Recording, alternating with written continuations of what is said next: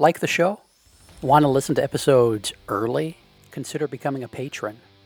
Starting at the $3 a month level, patrons get access to a custom patron-only feed where we put out episodes of Upstairs Studio podcasts like the Childcare Bar and Grill, Miss Becky's Classroom, That Early Childhood Nerd, the Renegade Rules podcast, and others early. That feed is just for patrons. You could be one of them. Go to patreon.com/PlayvolutionHQ or click the link in the show description to learn more. Hey everyone, it's Heather. I know you're here to listen to the podcast, but did you know I also offer all kinds of online consulting services? Stuff like webinars, book studies, curriculum training and consultation, and even companion activities for podcast episodes to use for staff development. If you're interested, you can check out my website at www.thatearlychildhoodnerd.com, or you can email me at heather@thatearlychildhoodnerd.com. Thanks for listening. Grab your highlighters. Can't find them? They're probably right there in your pocket protector. It's time for That Early Childhood Nerd podcast. Let's get nerdy. Here's Heather.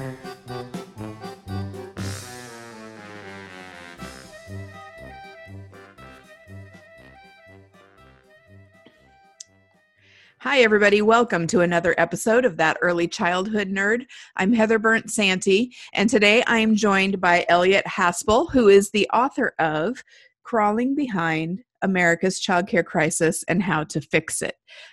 Listeners by this time will have heard us talk about this a little bit, refer to the book in other conversations, and people who follow my Twitter and Facebook will have heard me mention it too as we read through. But so welcome, Elliot, and what would you like folks to know about you before we start? Thank you so much for having me. So I examine early childhood, sort of policy wonk. I previously, I was a fourth grade teacher myself, a non-early childhood educator, but I've been working early childhood for quite a while now. And I currently work at a philanthropic foundation in Richmond, Virginia, where I focus on early childhood systems building. Yeah, great. And also, if I'm remembering right, you're a child care consumer. I am, yes. I have 3 and a 5-year-old daughters, and so okay. Yes, definitely living that early childhood life every day. Yeah. So you've seen both sides. So I'm gonna tell you that I opened this book with great trepidation because as a field we're very aware of the issues, but also very nervous of anything that sounds like government takeover. So I know we'll touch on that as we talk, but I want to thank you because I really feel like even though I was nervous going in, I feel like every policymaker who makes promises about childcare needs to read this book now. So, well, thank you. Yeah. So the quote we're going to use to start the conversation comes from page 55 of your book. And it says, parents should be able to choose a childcare setup that works for their family and enables them to be productive members of society. That's not happening in our failed childcare market. Parents do not have the purchasing power for their demand to drive supply, and providers do not have anywhere else to turn to in order to stay solvent. And I chose that because I felt like it was a good starting point for you just to sort of outline what you're suggesting, and then we can go, because this is the issue. We don't have enough money in the field to pay people living wages, to reward those who are going back and getting degrees or coming in with degrees, and parents can't afford to pay a whole lot more than they already do. So we have this very real crisis.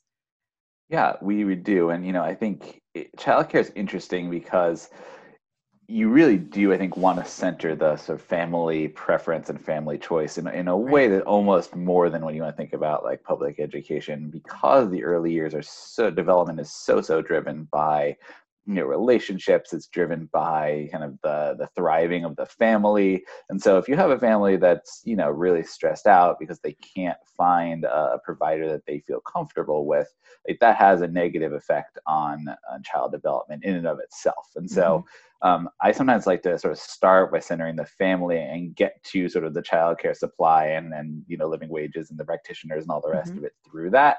Whereas rather than starting sort of from the supply side itself. And I think you kind of can get to both goals that way. So If you had parents who did feel like they could choose among any number of qualified, high quality providers and that they could afford it, then you could see a flourishing market, right? You could see something where if a parent preferred a family child care provider, if they preferred a center, if they preferred going to, a religiously based provider, whatever it is, that they were able to access that, and that the amount of money flowing to those providers was high enough that they could hire staff, pay them good wages, retain those staff, do the curriculum, professional development, all the things that we know drive quality within a care setting. But right now, none of that happens because, we don't have, parents basically have very few choices usually. They're constrained by, both what they can afford and what's in their area. The stories we always hear about parents who are signing up for waiting lists, when they're, 2 months 2 pregnant. years before. Exactly. Right. We're starting to think about having a baby. Yeah. And then, the providers themselves, really, even with full pay parents aren't, they're barely keeping the lights on. Yeah. Nothing of pandemic times. That is only sure. Right. That adds a whole other layer to this conversation. Yeah. And a half hour, we may not be able to hit all the possible aspects that need to be considered. But so you frame your proposal as coming from a place where we just need to acknowledge that childcare, early childhood education is a common good in the same way that public school is, but not to operate from that public school model, if I'm summing that up correctly. Yeah. I mean, I think, there are some things that are great about American public education. It is, free to everyone. Like, Bill Gates can, Jeff Bezos can send their kids for free to the neighborhood school, same as you and I. That no one really has access problems to it, right? Like you don't have usually trouble finding a slot in your neighborhood school. Like we're good at that. But there are deep, huge, and, problems with the system, in terms of inequities that, we know that children of color and lower income children are getting usually inferior educations to their counterparts. We know that there are just those sort of chronic problems in terms of whether it's facilities or workforce. So what we wouldn't want to do is just sort of copy over the public education system, but we can learn from its status as a public good, and then apply that to the early childhood context, I think, in a way that we kind of get the best of both worlds. Yeah. So I think I know one thing. And so most of the listeners of this podcast, I feel pretty safe saying, are advocates for play-based learning and have deep concerns about early academics sort of taking over early childhood programs. And so that, I guess, knowing that that's where a lot of folks are listening to, they have a concern that standard measurements of quality in our field so far have been sort of tending very much towards the easily measurable school readiness kinds of things. This is how you know it's quality. And so this is how we will get you more voucher dollars, or parents don't feel like they really have a choice. And then providers who maybe don't fit that academic mold have a lot of nervousness, anxiety about plans like this. So that was sort of just a jumble of thoughts, but respond now to my jumble of thoughts. No, you're right. Like I think kind of to your point, what we were talking about a second ago about the public schools, like I don't like the idea of just backing up public school further and further into early childhood, right? Like it is certainly one philosophy and one model where you basically say, okay, like instead of kindergarten right now, we're doing pre-K for everyone, and now we're doing it for 3-year-olds, and now we're doing it for 2-year-olds, and you just kind of keep taking the system and marching it backwards. It's a school of thought. I don't think it's supported by the child development research. I don't think it gets to what parents or providers need. But so, and I think part of the value of keeping parent choices, right, if you basically say, broadly speaking, we know every center, every provider needs to have some measures, right? We need some health and safety standards. We need some, measures of quality. That's fine. But we're not going to worrying less about like the standardized assessment, all of what you're talking about, the school readiness conversation.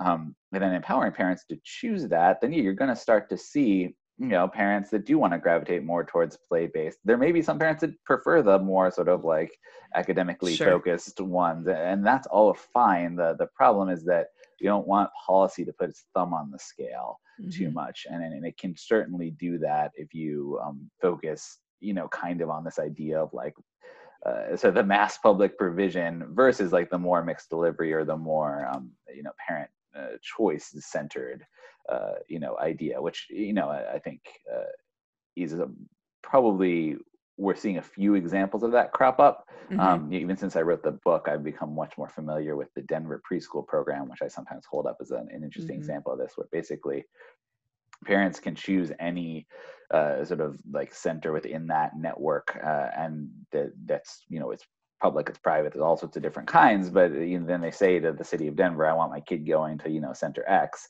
and then the Denver basically pays into that center. It's up to like $7,500. So it's not exactly what I'm talking about. It's not a full where it's free for parents, but it is an idea where basically it operates as a voucher, for parents to choose the kind of care that they want.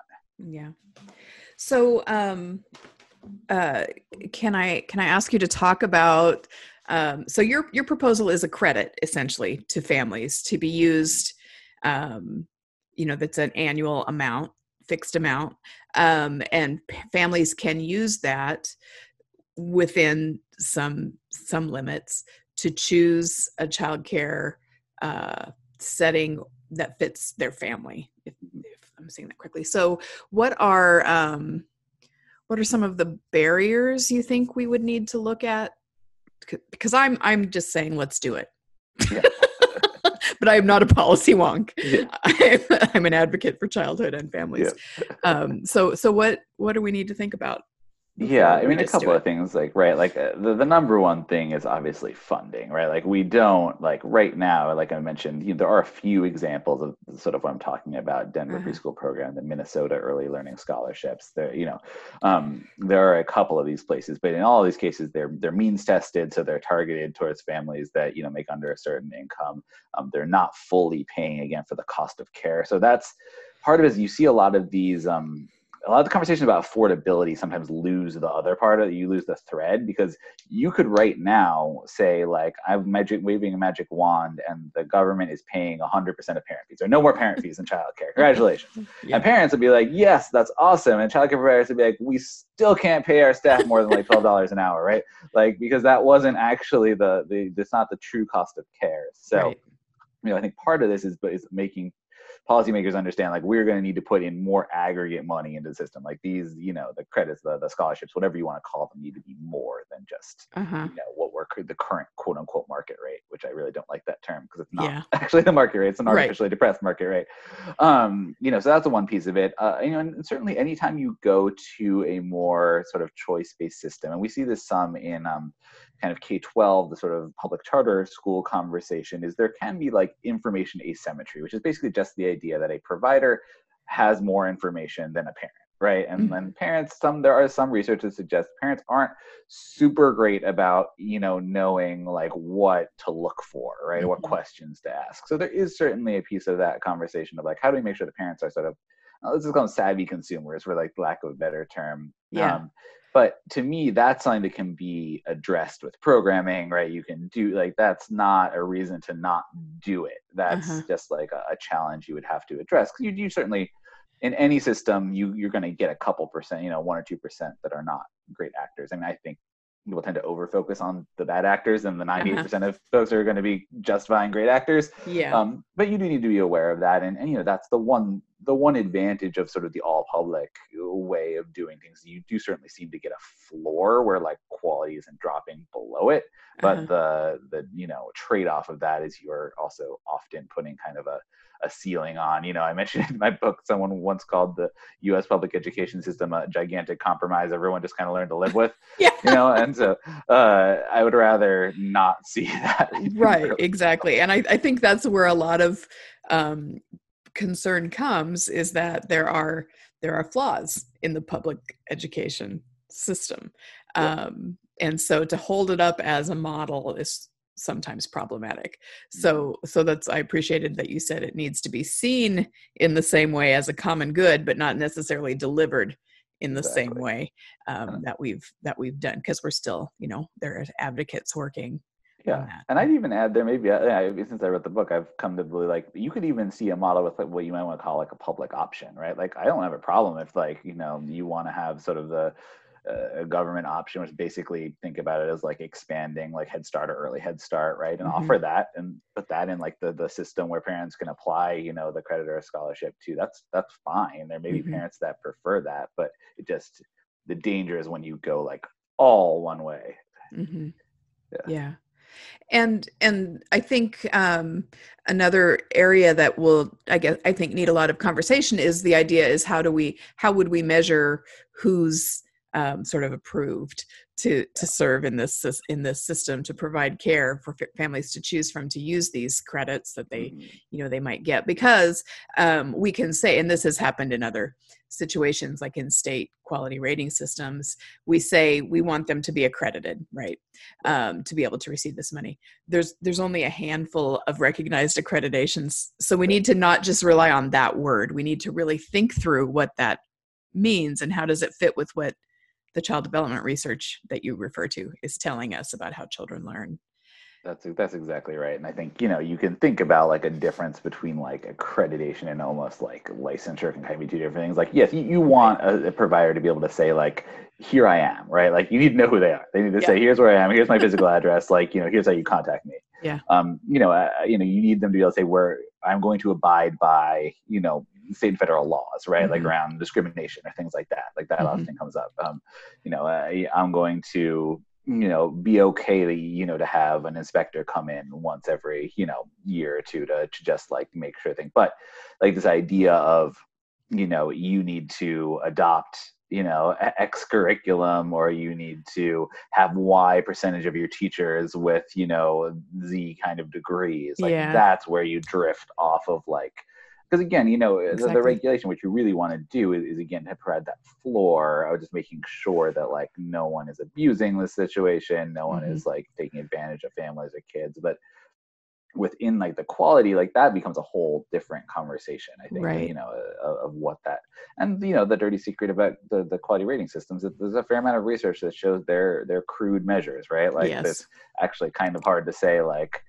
a level 2 versus a level 3 is meaningfully different for child outcomes when you look down the road. I mean, certainly there are higher quality programs and lower quality programs, but we're still not super good at identifying what exactly how exactly you tell them apart. And it's harder to measure some of the things. Like you do a good job in the book of really focusing on the importance of relationships in early childhood, and how that sort of maybe is more important than the materials you have on the shelf or how you have your room arranged or your home. But it's harder to measure then whether this childcare provider, is able to develop strong, attached, reciprocal relationships with children. I mean, even the entire concept of school readiness in some ways, right? Like it's still like you could have a whole another conversation about whether, and I've written about this in other places, like we have kind of landed in on an uncritical spot where we just sort of take it accept that that's a concept that is, right and proper without thinking about like, I don't know, that sort of assumes that there is a kind of a universal line that all children should cross by the time that they, enter kindergarten. And, is that actually appropriate? Does it actually line up with child development research? There's an active debate about that. Right. And I don't know that anyone has one definition of what readiness means. We throw the phrase around and we know what kinds of things we think we can measure, but it's like in Indiana, there's 3 or 4 different definitions of school readiness floating around. But all the funding sources say you should be focusing on school readiness. That's right.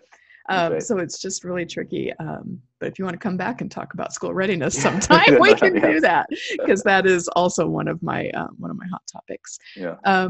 So I know you said you've got something you've got to do here at 11:30, and we're almost there. If you had to, I guess, make a pitch for people to buy and read the book, what would it be? How would you make that case? I'd say like this. I wrote this book largely because once I got into this field, I was like, why is no one talking about the fact that childcare should be a public good and it should be free? Like that, it wasn't even a conversation, right? That because of like, I started working on this 5 years ago, whatever. And so really the mission, that is sort of, this book is trying to answer the question, like, why isn't it free right now? What could it look like to radically reimagine childcare as a public good? And what do we know about like the current system and how we might think about changing it realistically, in the future? So I say happily, since that time of writing this book, like I feel like the conversation has shifted some, right? Like you had Senator Bernie Sanders during the Democratic primary releasing a universal free childcare plan. Also Elizabeth Warren. I mean, hers was more, it was not as completely free, but like she was at first out of the gate with this, right? Like it is obviously become a hugely hot topic. So, one of my hope with the book really was written to be able to kind of level set, like, how did we get into this mess and how might we get out of it? Right. Because we're not going to, incremental steps are just not going to do it anymore. They haven't been doing it before, but they're definitely not going to do it now. Yeah. Well, I like I said, I really appreciate this book. I feel like it should be required reading for a lot of people out there. And I appreciate so much you giving your time to talk, and I hope that you will come on again sometime to absolutely, please, anytime. And thank you for the work you all are doing. All right, thanks. And thanks everybody for listening to another episode of That Early Childhood Nerd. I hope you'll come back next week. Bye. That's the show. Now go get your nerd on.